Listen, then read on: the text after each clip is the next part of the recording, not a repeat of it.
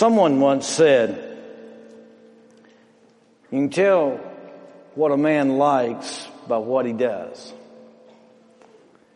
You can tell what a man thinks by what he says.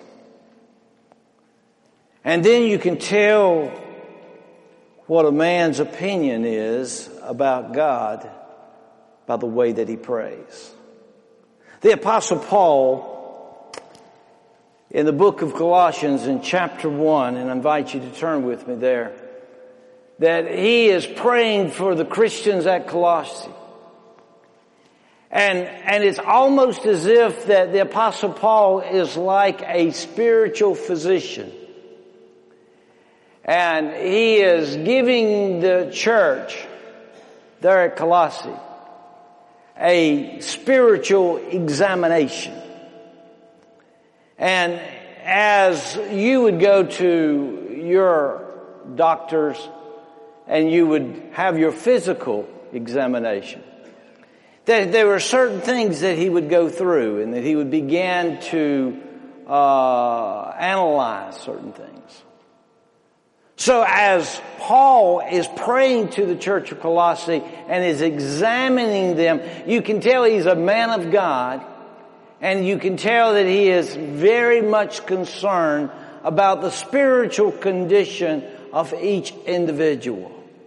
And so he lays it out before us, 5 major requests as he is examining individuals there in Colossae.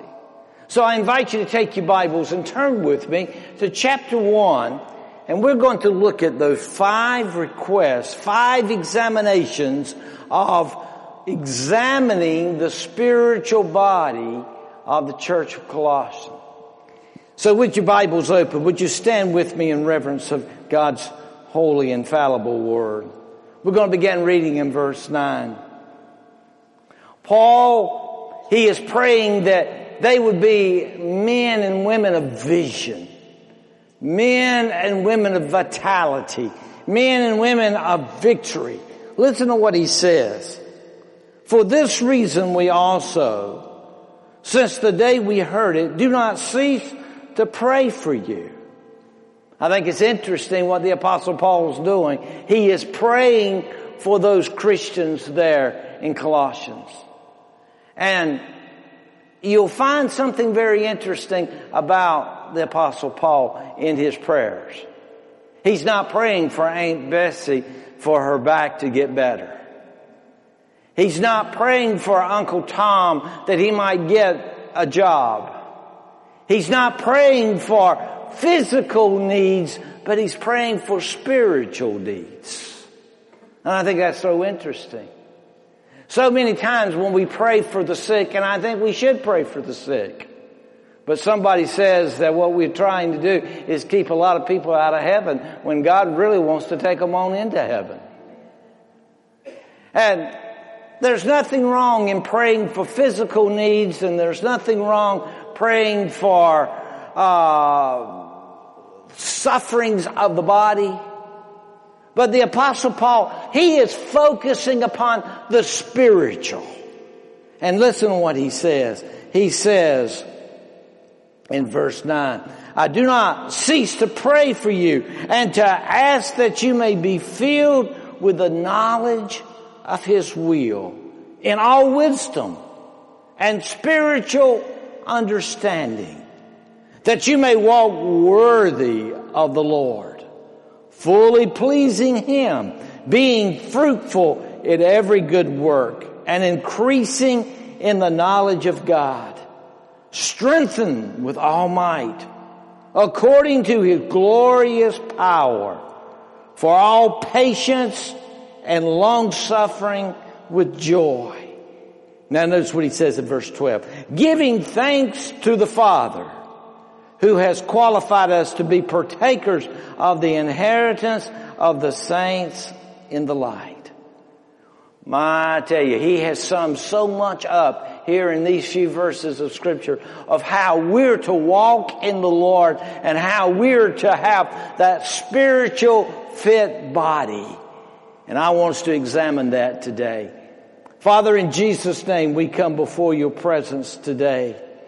Thanking you for the spiritual insight that the Apostle Paul has in concerning and discerning the needs of the people there in Colossae. And Lord, as we examine those needs, we realize we too have those spiritual needs.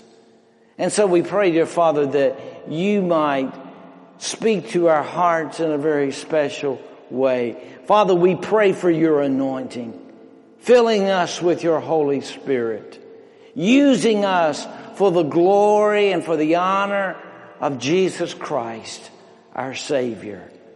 Lord, our prayer is that there's not a single person that would leave this building without, first of all, examining their life to see whether they're in the faith or whether they're not in the faith. And those that are in the faith, how spiritually fit that they are. Oh, Father, help us as we seek to do your will. And may the preaching of your word bring honor to you, for we ask this in Jesus' name. Amen and amen. Thank you. You may be seated. The Apostle Paul, such a great, great man of God. He has such a heart's desire of wanting to see people grow in a mature fashion for the Lord Jesus Christ. I believe as you begin to look as he breaks down 5 major areas in our life. And it's not by coincidence that he breaks it down in the ways that he does. First of all, I want you to notice with me as you go back and you study verse 9, that he is saying that your life should be guided by the will of God. Your life should be guided by the will of God. You might want to take your bulletin on the back side of the bulletin, and there is that little outline that I'd like for you to follow along with me. And so first of all, number one, that we'll be guided by the will of God. Now notice what he says there in verse 9. That you may be filled with the knowledge of his will. That word knowledge is an interesting word. He's not talking about head knowledge, but he's talking about heart knowledge. Have you ever noticed that's the way that God speaks to our heart? And that's the way that God directs our lives, is through our heart and not through our heads. There's a lot of people who have head knowledge of God, and yet they do not have heart knowledge. As I've said before, and you've heard it said many times by preachers, a lot of people are going to miss heaven by 18 inches. They have Christ in their head, but they do not have him in their heart. The Bible tells us that if I confess with my mouth and believe what? In my heart that God had raised him from the dead, thou shalt be saved. So one of the greatest needs in the life of a believer today is to recognize and to understand that God wants to guide you by his perfect will for your life. Now there are certain things as we think about the will of God. Well, I believe one of the greatest and safest places to be is to be in the will of God. Someone once said, I'd rather be in the darkest jungles of Africa in the will of God than to be on the throne in England outside the will of God. My friend, one of the greatest places you can be as a believer is to know that you're in the center of God's holy will. And therefore, God wants you to be guided by his will and to be directed by his will. So he tells us, first of all, there is that perceiving of his will. In other words, you're living in the will of God that will fall into a matter of place that when you're in his will, that everything else will fall into place. The Bible reminds us something as Jesus was talking about in the Lord's Prayer. Seek ye first the kingdom of God. Well, the kingdom of God is the will of God. The kingdom of God is God's will for your life. Your life should be the kingdom of God, and that kingdom has a king. And that king is giving direction and giving guidance and giving leadership in your life. And so, friend, as I want you to understand that as a spiritual, mature individual, we must have a desire of wanting to perceive His will, know His will, and to do His will. George W. Truett said something that is very interesting. He said, to find the will of God is life's greatest discovery. To know the will of God is life's greatest knowledge. To do the will of God is life's greatest achievement. And I would say amen to that. God's giving us His will that we might achieve that perfect will of God for our lives. Who do I marry as a young person? What kind of job am I supposed to pursue after? What kind of school do I pursue? Am I supposed to pursue? What am I supposed to do in my life personally, spiritually, and physically? And so God says, I have a will for your life. And so we must understand that the will of God is not for select few. But my friend, it is for every single person that is listening to the sound of my voice here today. But I think it's interesting. Most Christians had rather know if Jesus Christ is going to come back tomorrow, or whether to know that I am in the will of God today. Friend, I want you to understand, God has a perfect will for your life. And one of the greatest signs is that you are a mature Christian, that you're constantly seeking His will. Seeking His will. And I think it's interesting. So many times we find ourselves in situations and in circumstances, and we'll go to and fro asking one another, what should I do? What do you think God wants me to do? And yet ask God being the very last one to what should I be doing. He should be the very first, my friend, not the very last. What is the will of God for my life? But He goes a step further. Now I want you to notice the sequence here. He not only talks about the will of God, but then He talks about the wisdom of God. The wisdom of God. Listen to what the Bible talks about as you go back and look at the wisdom of God in verse 9. The Bible says that you're to be filled with the knowledge of His will and with all wisdom. Now, performing the will of God and perceiving the will of God is that process of us coming to understand the wisdom of God. Somebody might ask the question, how in the world can I know God's perfect will in my life? Have you ever stopped to think about that 95% of all that God wants us to do has already been told to us through the Word of God?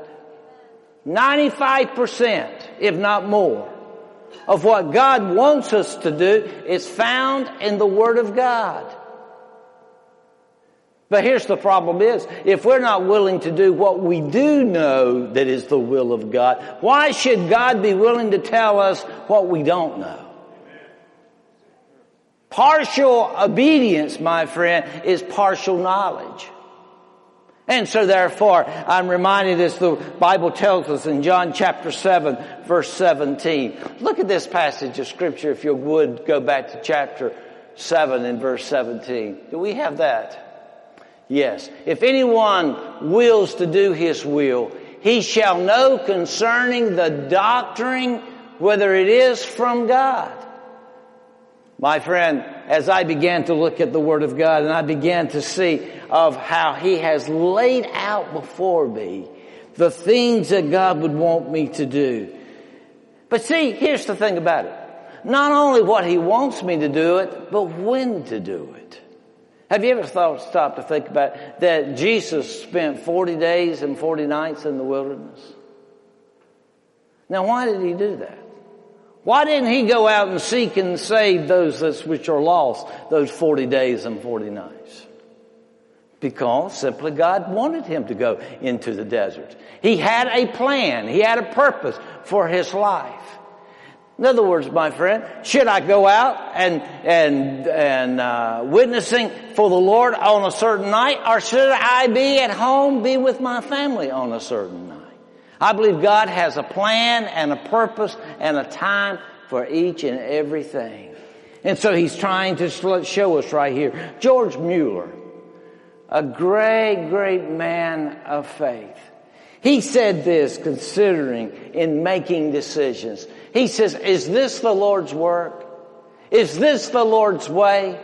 Is this the Lord's timing? And so, friend, here we need to stop and realize that God has ordered the steps of a good man. And so He has a plan for your life. And so, number one, He is trying to help us to be guided by the will of God for my life. Every step of the way, the Holy Spirit who has come into my life is to guide me and to direct me and to lead me. That's what's so wonderful about the Holy Spirit, is that when He comes into our lives, that He comes in for the purpose, is that we're not out here doing our own thing, but that the Holy Spirit of God is guiding us and directing us to be in the perfect will and the perfect plan. Look with me again there in verse 9. We're not only to be guided by the will of God, but we're to be guarded by the wisdom of God. Now notice what he says here. He says in verse 9, that you may be filled with the knowledge of His will in what? All wisdom. Wisdom. How many times have you prayed for God to give you wisdom? God, give me wisdom. See, I believe one of the greatest cares of the Lord for our life is the wisdom of God. It's taking the knowledge that we do know and to allow the Holy Spirit, the Lord Himself, to guide us in all that we say and all that we do. See, it's one thing to understand the world that is around you. It's another thing to understand the world that is above you. Here, as I look at this passage of Scripture, we're living in a world of great knowledge. There's probably more PhDs today than in the history of the world. There's probably more people who have more knowledge of things today than ever before, but yet less knowledge. Less wisdom as we begin to think. One of the most dangerous things that a man can have is a lot of understanding and no wisdom. You stop and you think about it today. We say one thing that we need to do is teach our children a sex education. We give them knowledge, and they have probably more knowledge about sex today than any other young person at their age in the history of the world. And yet we've not have given them wisdom how to use that knowledge. And therefore, we find ourselves in great, great problems today. Wisdom is God-given ability to handle the knowledge that God has given to us. We're so interested in our IQs, I believe that what we should be is interested in our SQs, spiritual quotas, instead of intellectual quotas. I find that people today, we look at our marriages today, and it's in a shambles, is it not? We look at our marriages today, and there's men and women that they are going out and getting married, and yet they don't have an understanding what a home is supposed to be like. You stop and you think about in our society today. We have knowledge, and what are we doing? We're finding homosexuals coming together, and yet they do not have the wisdom of God, understanding that it is completely an abomination against God Himself. And so therefore what's happening, we have knowledge but no wisdom. So the Bible says that I pray that you may have all wisdom. 1 Timothy chapter 4 verse 1 kind of reminds me of the hour that we're living in today. In latter times some will depart from the faith, giving heed to deceiving spirits and doctrines of demons. You stop and you think about it for a moment. Who would have ever stopped to think in our society today that there would be churches, there would be pastors that would be in agreement of homosexual marriages? Who would have ever stopped to think about it today? And yet we're finding ourselves, we've got great knowledge. Medicine today probably have more been discovered in the last 20 years than in the history of the world. Knowledge. We can do almost anything with knowledge, but we have so very little bit of wisdom. We need wisdom to determine truth from error. Proverbs chapter 2, verse 6 tells us something. Listen to this. It says, "For the Lord gives wisdom, from his mouth comes knowledge and understanding." One of my great desires is that God would give me wisdom. That not only that I might understand truth, but understand it from the perspective of God's truth. And to be able to develop it within my life. But now notice what he does. He says, "I examine you that you might know the will of God for your life."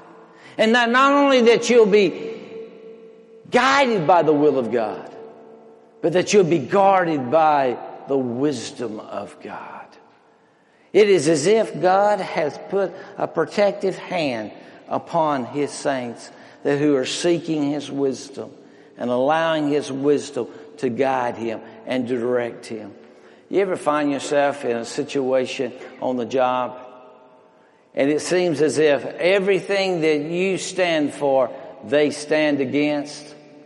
Or everything that they stand for, you stand against? How do you perceive what's right and what's wrong? How do you perceive the wisdom of God?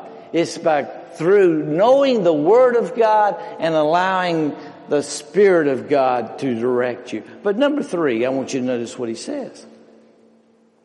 He talks about the will of God.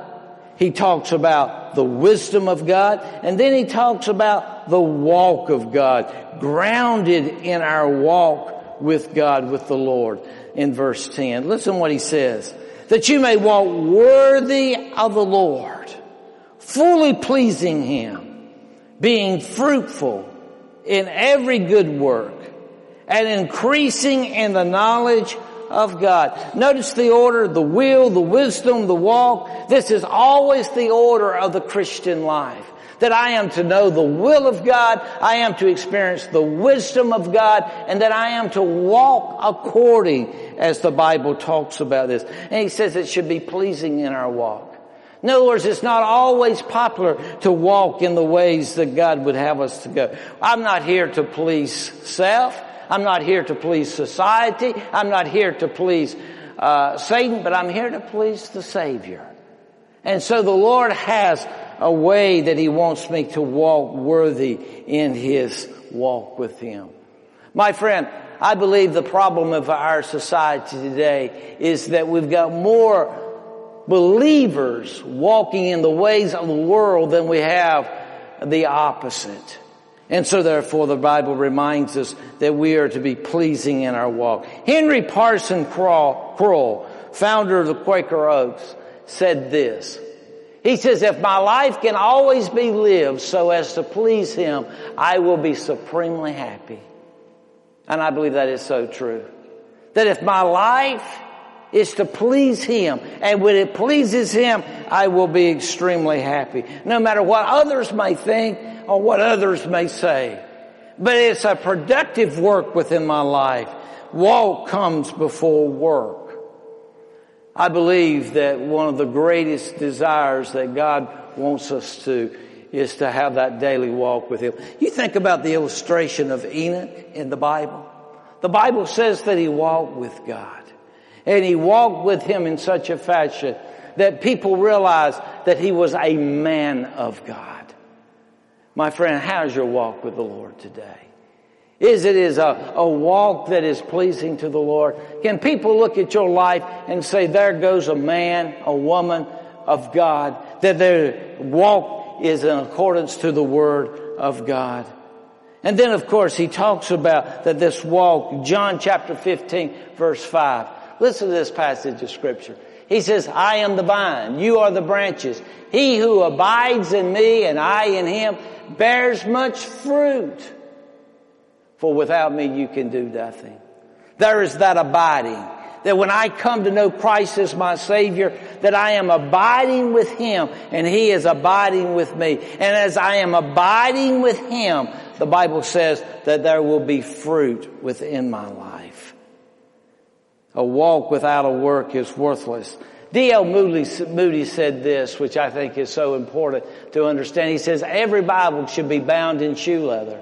In other words, the Word of God should be bound in shoe leather. That I am walking according to the will of God for my own life. There is a progressing in our walk and in our worship. Listen to what he says there in verse 10. He says that you may walk worthy of the Lord, fully pleasing Him, being fruitful in every good work, and increasing in the knowledge of God. Increasing in the knowledge of God. That as I began to abide in Him, and as I am walking with Him, and as I am progressing with Him, that I find myself worshiping Him. That my life should be a lifestyle of total worship and be a lifestyle of total relationship with Him in a day-by-day basis.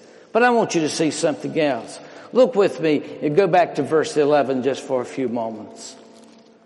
The Bible says in verse 11 of this passage of Scripture, it says, strength with all might, according to His glorious power, for all patience and long-suffering with joy.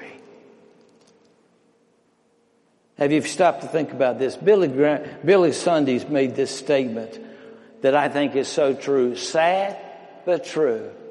He says if the average Christian was as strong physically as he is spiritually, most Christians would be intensive care unit in the hospitals.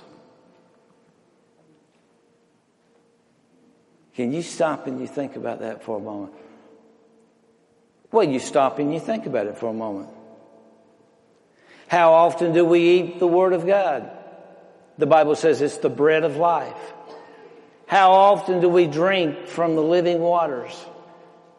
If we participated physically in our daily nutrients as we do spiritually, we would be anemic and we would be poor and weak and we'd be finding ourselves abandoned in our own spiritual, physical life. He is saying that you'd be strong in power. It is an insult to the deity of God to think that we can do the work of God in the strength of the flesh. Isn't that true? Isn't that true? To think that we can do the work of God in our flesh. I don't know. Maybe it's me for some reason. But it just seems like there's a dull spirit here tonight, this morning. Am I missing something? Maybe it's me. It just seems like that all of a sudden it just kind of gone sour. But you're saying I'm still, the Spirit of God is speaking. Yes, sir. Amen. Well, praise the Lord. Because there for a moment I thought that y'all had cut out on me there for a moment. But maybe it's just the work of the devil. And just speaking the truth, and the devil is trying to just distract me, because all of a sudden I just felt very distracted. Let's go to the Lord in prayer. Okay. Let's go to the Lord in prayer. Father, in Jesus' name, I just sense that Satan is trying to hinder and hamper of what you are trying to tell us here today. But we rebuke Satan and all the forces of evil by the power of the blood of Jesus Christ. And so, Father, I pray that you will open up the Scriptures, and Lord, that you will pour out your power upon us like we have never had before. As I think about talking about being girded by the work of God, that we're to be filled with the power of the Holy Spirit. Oh, Father, that is our heart's desire, is that the Spirit of God might have control of our life. And Lord, I just ask you that today, that your Holy Spirit may exercise his power. I'm reminded of what the Scripture tells us in the book of Zechariah, chapter 4, verse 6. It says, not by might nor by power, but by my Spirit, says the Lord of hosts. Not by my might nor my power, but by the Spirit. Father, thank you in Jesus' name. Amen. I think about the Holy Spirit of God coming upon our life. The Bible tells us that after the Spirit of God has come upon our lives, that you become what? A witness. You shall receive power to become a witness. The Holy Spirit of God comes into our life as a matter of fulfilling God's will for our life. Have you ever stopped to think about it? In the book of Ephesians, where it says that I am to be filled with His Holy Spirit, not be drunk with wine, but be filled with His Holy Spirit. Have you ever stopped to think about why that is such a comparison?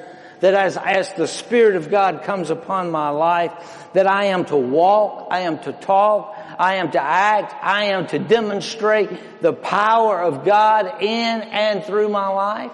Do you realize that sometimes that the only Bible that some people will ever read is your life? Did you realize that the only time that some people will ever hear the truth of the Word of God is by your life? By the way that you walk, by the way that you talk, and it's by the strength of the Holy Spirit that gives you that ability to live that life that is so pleasing to Him. There are people out there today that are longing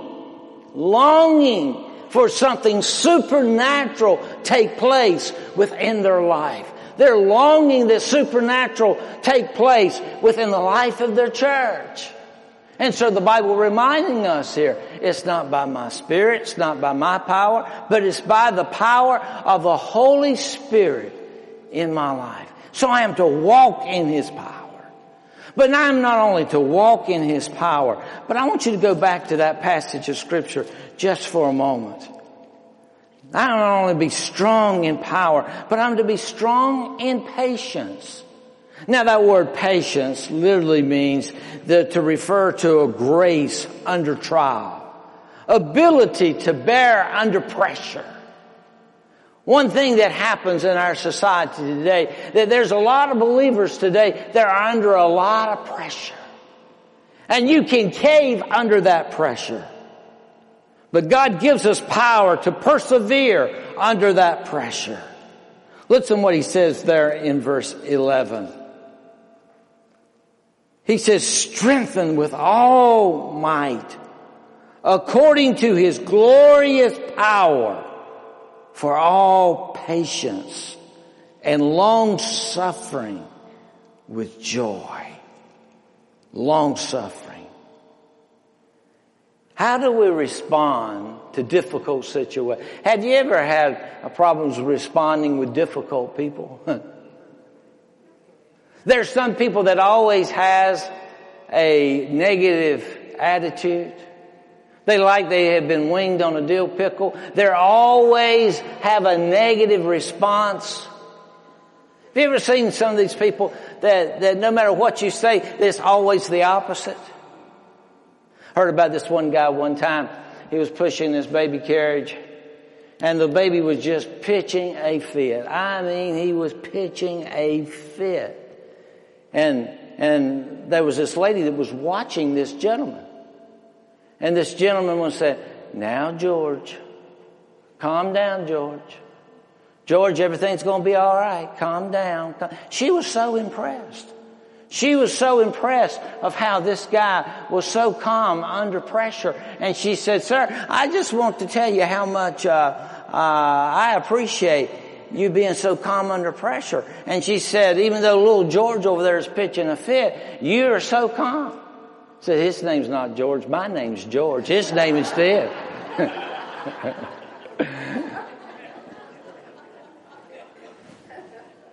But there are some people that Satan just happens to put in our pathway sometimes to distract us. And by distracting us, it keeps us from being all that God would have us to be. It may be a wife. It may be a husband. It may be a coworker. It may be an individual that we come in contact with. But it seems like they always rub us the wrong way.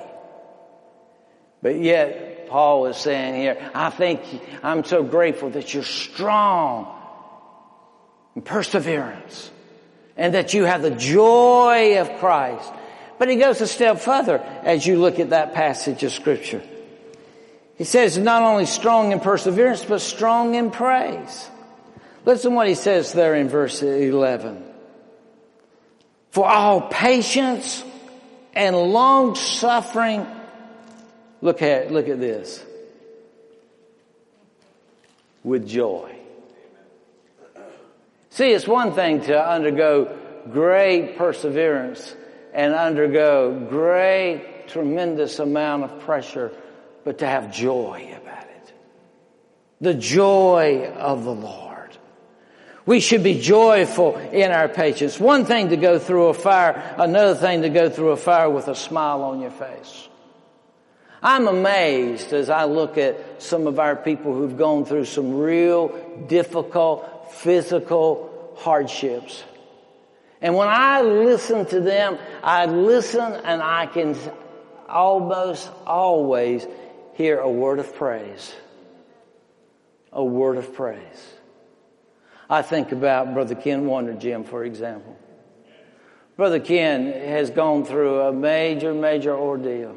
And I can not only speak of others, Brother Ron Carter, Brother Tim, and I can just go on and on and on and on of some of these people who've gone through major, major physical infirmities. And yet in the middle of their physical infirmities, I can always sense there's always a word of praise. God has been good to me. God has watched over me. God has taken care of me. It could be worse.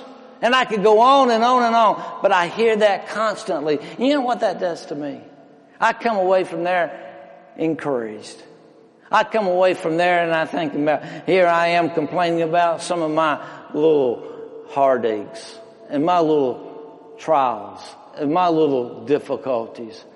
And come find out that it's nothing compared to what some of these guys have. But they're words of praise. You know what that shows me? It shows me maturity. It shows me that they have passed their spiritual tests. That God has allowed them to go through those infirmities in order to speak and to bless others. So I'm so grateful. Heard about this guy one time. He and his wife, they fussed and fought all the time. And it seems like they could hardly stand one another. And she came down with cancer. And she was going to die. And it looked like she was about to die almost any time. But she made a request. She told her husband, she said, I want to make a request. And that is that when I die, that you will ride to the cemetery with my mother. Well, he liked her mother about as well as he liked her. He looked at her and he said, I can't do that. She said, no, I want you to do it. He said, well, I'll tell you one thing. He said, I'll do it, but he said, it's going to take every bit of the joy out of the trip.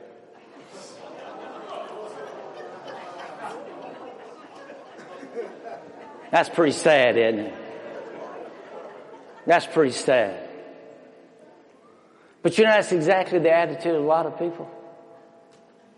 That's exactly the attitude. I am amazed of the attitude of a lot of Christians today.